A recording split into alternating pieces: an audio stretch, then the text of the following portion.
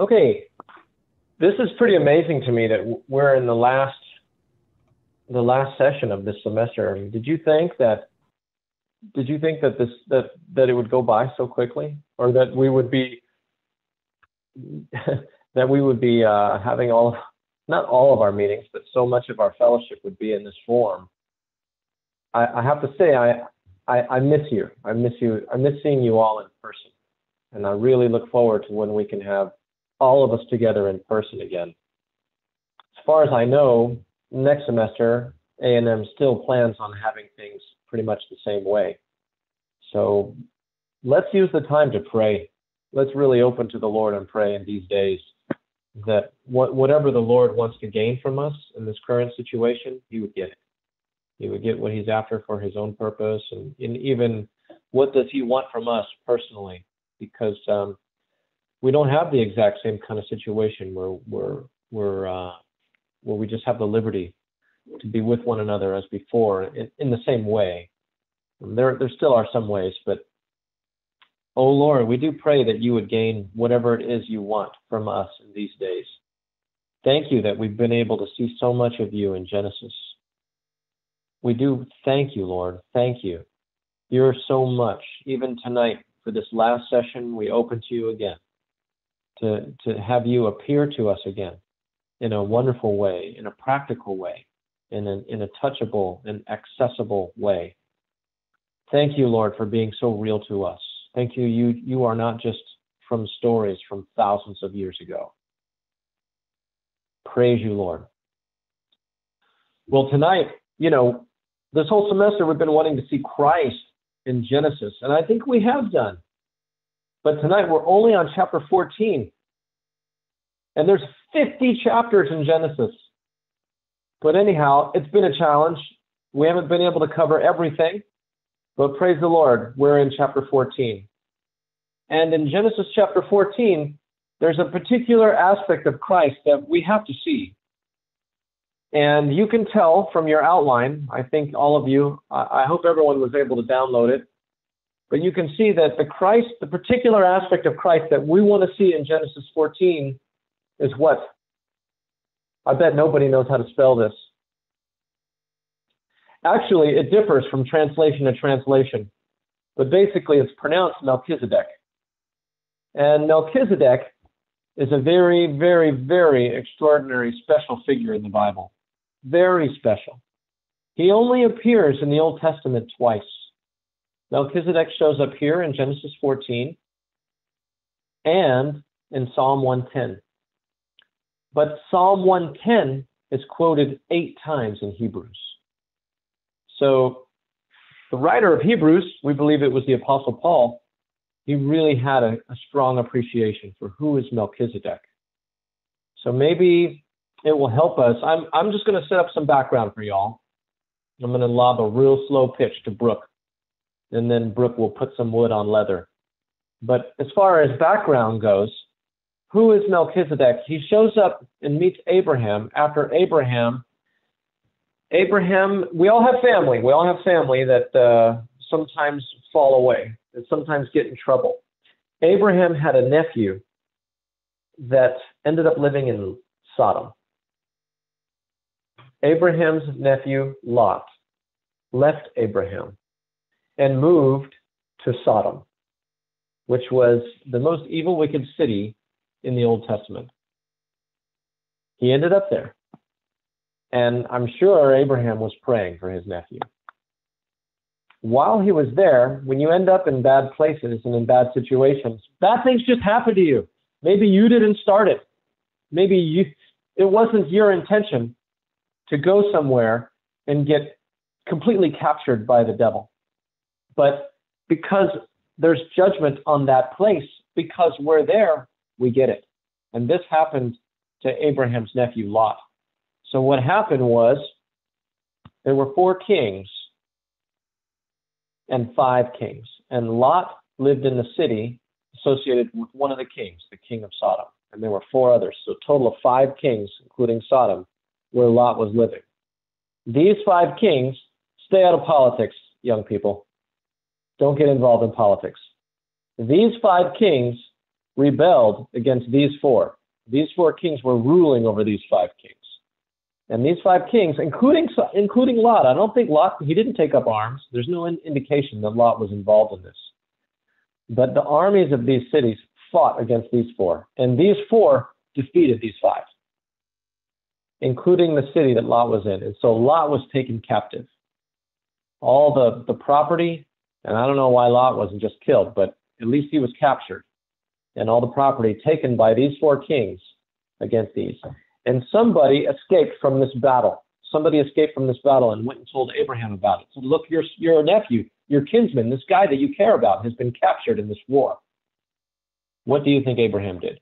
You can write it down in the chat if you have some thought about what Abraham did. Genesis 14:14 says he led out his trained men. He went and fought to go get his nephew. He fought for his brother. I hope we do this for one another. If you hear about me, that I'm having a hard time, or any one of us having a hard time, you should fight for your brother. Don't let, he got some allies, and they went and they got Lot back. So anyway, after this big battle with these trained men and some allies, and they rescued Lot, Melchizedek showed up, seemingly out of nowhere. This crazy figure, Melchizedek, shows up nowhere. Now let's see who he was. Point 1, Melchizedek ministering to Abraham. Genesis 14:18 through 20. And Melchizedek, the king of Salem, brought out bread and wine. Now he was the priest. He was priest of God the Most High. And he blessed him. Melchizedek blessed Abraham and said, blessed be Abram of God the Most High, possessor of heaven and earth. And blessed be God the Most High, who has delivered your enemies into your hand. And Abram gave him a tenth of all. So at the end of this battle, Melchizedek shows up. Presumably, Abraham was probably tired, exhausted, had fought a huge battle, a huge war, and Christ came to him. Melchizedek is Christ. Melchizedek is Christ. This is Christ. How do we have the boldness to say this? Okay, Hebrews 7:1 through 3. For this Melchizedek, king of Salem. King of Salem. Melchizedek was a priest, I thought. But he's also called king. Also in the previous passage, king of Salem. Salem means peace. If you go to Israel or any Arabic-speaking place, you'll say shalom or salem. It means peace. It's a greeting. Peace. Greet one another with peace. Christ is the king of peace. There is no peace without Christ. You know this is your experience. Okay? So Paul is referencing back to Genesis 14 and Psalm 110. I kind of jumping the gun, where he says, this Melchizedek, king of Salem, priest of the Most High God, who met Abraham returning from the slaughter of the kings and blessed him, to whom also Abraham apportioned a tenth part of all, first being interpreted king of righteousness, and then also king of Salem. Melchizedek is king of righteousness and king of peace. These two attributes only belong to Christ. And then king of Salem, which is king of peace. Verse 3, being, listen to this, this is how we know it's Jesus, being without father, without mother, without genealogy, having neither beginning of days, nor end of life, but likened to the Son of God, abides a priest perpetually. Jesus is eternal. Jesus is eternal. Right? God the Son is eternal, God the Father is eternal, and God the Spirit is eternal. The one God who exists in three is eternal. But anyhow, this is some background on Melchizedek. And point 2, very quickly, is Christ coming to us as Melchizedek. First, in the Old Testament, Abraham was about, I think he was 2000 BC. So more than 3,000 years ago, Jesus Christ came to Abraham after a big battle to minister bread and wine to him. But you know what, brothers and sisters? Christ also came to us, not just Abraham, to us as our Melchizedek. Abraham represents the called race, and we're called. Adam was the head of the created race. Abraham is the first of the called race. And you, Sarah, Sophia, all of you, Emily, Axel, you guys are called. I hope you understand how special it is to be called by God. If you believe in the Lord Jesus, you've been called by God. But there's conflict, there's battles. And sometimes you just need Christ to be peace to you, to be righteousness to you, to minister himself as bread and wine to you. And he did this in his incarnation, his human living, his crucifixion, resurrection, and coming to us as the Spirit. So let me just finish by reading these verses.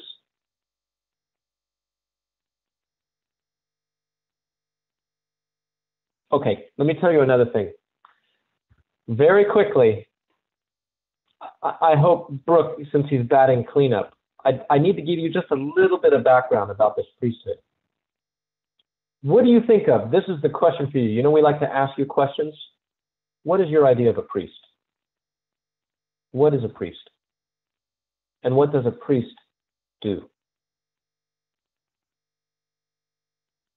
Yeah, priest ministers to God. Priest ministers to God. Or you could say, priest brings man to God. This was the role of the Aaronic priesthood. Aaron. But priest also brings God to man. That's what Melchizedek did. And the priesthood that we might think of associated with Aaron, which is slaughtering animals, killing animals, blood everywhere because we're sinners. Even if man hadn't fallen, we'd still need the Melchizedek priesthood because God's original intention is to bring himself to us, to supply us with himself. The original intention was not to have a mediatorial class to deal with sin. Sin was not part of the picture originally. But God ministering himself to us, that was always present. This is a higher aspect, this Melchizedekian priesthood. This is the original higher aspect of what a priest is.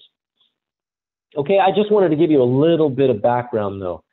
Please don't think this Christ, he is the real Aaron priesthood too. He did die for us. But this is something higher. This is God bringing himself to us as nourishing, satisfying bread and wine. This is what we need. Okay, Hebrews 7:17. It is testified, you are a priest forever, according to the order of Melchizedek. Look at the context. It's talking about Jesus. This is Christ coming to us as Melchizedek. And this Psalm 110:4, Jehovah has sworn, and he will not change. You are a priest forever, according to the order of Melchizedek. This is David speaking, 1500 BC. No, sorry. 1000 BC. This is David speaking, talking about Jesus Christ as the real Melchizedek. And then finally, I just end with this, John 6:51, and there are many other verses. Christ says, I am the living bread which came down out of heaven. What? Only Jesus could say that. Nobody else could say this. I am the living bread which came down out of heaven. If anyone eats of this bread, he shall live forever. And this is not a one-time thing, brothers and sisters. We need to eat the Lord, eat the bread, drink the wine every day. Enjoy the Lord. We need him as our Melchizedek. Okay? Christ in Genesis 14. I went over. Sorry. Brooke, your turn. Thanks, Matt. Amen. Okay, we're move right along into point 3. Oh, excuse me. I need to configure my screen here. Oh, yeah. This is what I do. There we go. Now I can't see myself. All right. Point 3, coming to Christ as our high priest. So Matt just really helped us to see that Christ came to us first as living bread. He came to us as the very God who was incarnated in the man, Jesus Christ. And he came to us this way, from heaven to earth, to reach us. We had no way of reaching him. He bridged that gap. He came to us. He also took care of our sins. He died on the cross for our sins, removed our sins, so now we can be with him. So he took care of everything. Now on our side, there's still something. Everything Matt said is a fact. He has accomplished it, and it is done. So there's still something that remains, though, for us. How do we experience him in all that he's done for us and all that he wants to give to us? So coming to Christ as our high priest. There's another verse here in John chapter 6. In 51, which Matt read, he came down out of heaven. But in 35, he says, I am the bread of life. he who comes to me shall by no means hunger, and he who believes into me shall by no means ever thirst. There's the other side. So we come to Christ. Actually, the Lord puts these two things together, coming to him and believing into him. He puts them together because we are not able to come to him without believing into him. These are inseparable.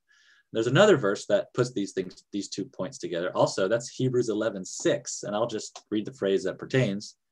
It says, he who comes forward to God must believe that he is. So in order to come forward, we need faith. Faith allows us to come forward. We must come to him through faith. Okay, so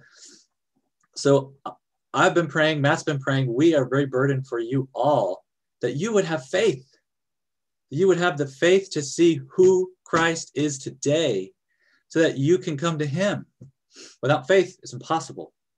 And faith comes by hearing. So we have been praying that not just our words would be reaching your ears, but that the Lord would be speaking to you as well, that his Spirit would be reaching you to infuse faith into you so that you have the ability to believe. Without faith, we cannot believe. Faith makes us able to believe. Okay, so Hebrews 4:14. They're having, therefore, a great high priest who has passed through the heavens, Jesus, the Son of God. Let us hold fast the confession. Do you believe that Jesus, the Son of God, passed through the heavens? He has. He's a great high priest, and we have him. He's ours. 15, for we do not have a high priest who cannot be touched with the feeling of our weaknesses, but one who has been tempted in all respects like us, yet without sin.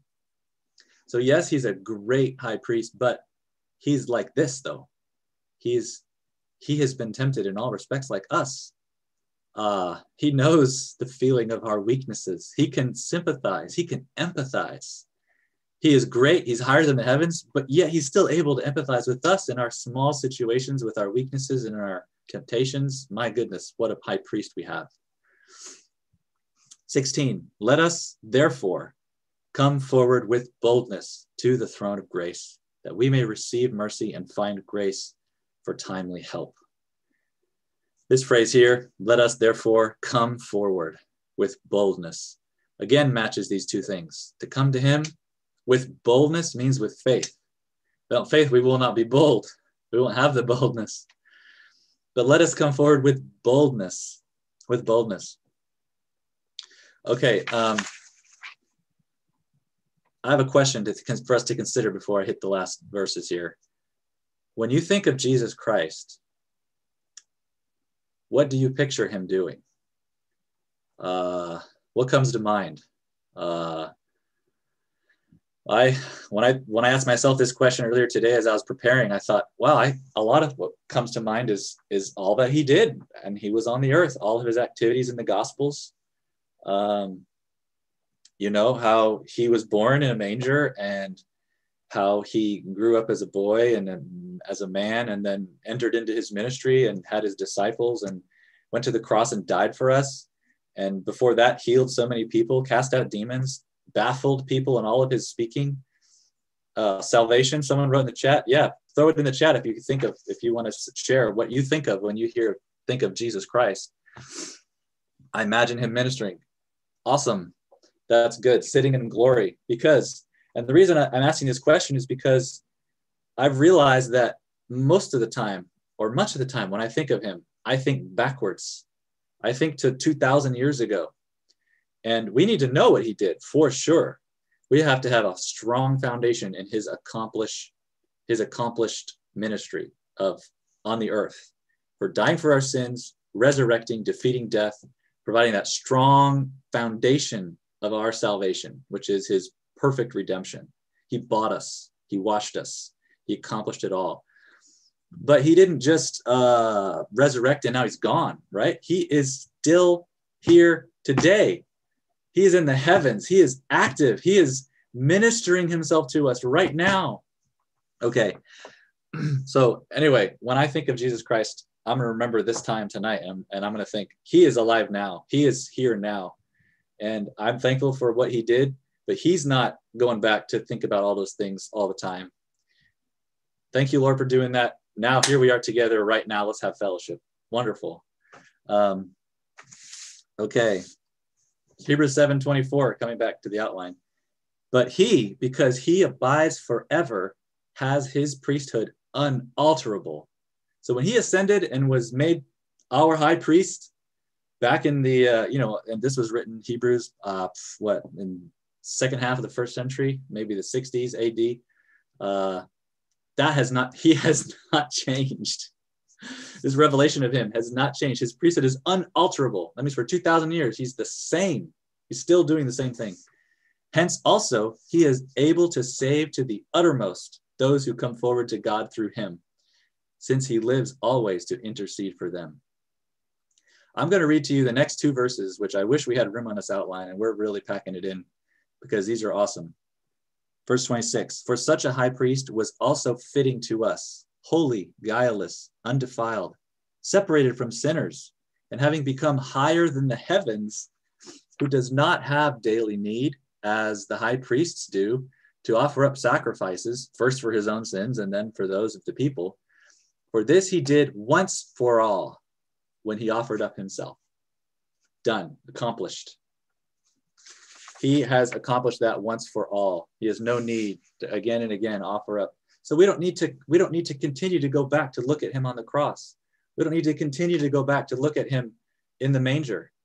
He has done those things. He did incarnate. He did become a man. He did die on the cross. He did wash away and take away all our sins. He even forgot our sins. I mean, okay. All right. So what do we do now? What do we do? We have this Christ, this wonderful high priest, our Melchizedek in the heavens, interceding for us, coming to us constantly, looking at us. He's looking at us right now. He's looking at you right now, waiting for you to look at him. It's not possible if you don't believe that he is, but if you believe that he is, we can come forward. He is ministering himself to you. He is, the bread and the wine, meeting your need, supplying you with the divine life, with heaven itself, with God's life, with his nature, with his supply, with his satisfaction. As he said, he who comes to me, he who believes into me, by no means hunger, no means ever thirst. This is his ministry to us today, right now, every day. So we don't need to try to be a success in our Christian life. We don't need to come up to a standard. We don't need to strive to achieve something. Yes, we need to come. Even I've had a lot of experience with improper standards, like not trying to, kind of measure myself against the right standard, Even if you use the right standard, which is the New Testament, you cannot meet it. Just look at the last verse in Matthew chapter 5. You shall be perfect as your heavenly Father is perfect. Forget about it. You can't do it. How does that happen? It happens by the heavenly priesthood of our Melchizedek, ministering God to us to make us perfect as our heavenly Father is perfect. This is how he saves us to the uttermost, but it requires our coming to him. And this is Matt and I, so many of us, our burden for all of you to see that we have such a high priest today, that he is waiting. He is ready to feed us with living bread. He is ready to sustain us, to strengthen us. So let us come forward to him, y'all, every day, the rest of our life. Okay, I'm done. Oh, and the last thing is, when you're supplied by God in this way, you have food for other people. Nothing else can help people. Look at the people around you. I've tried to help people before, a lot of times. I just feel like, oh my goodness, tried but failed. Like that was useless. Like good intentions, no results. Like in the end, the only thing that helps people is this heavenly supply. So when we come to the Lord and we get supplied, then we have something for others that will truly help them and bring them to our high priest, Jesus. Amen.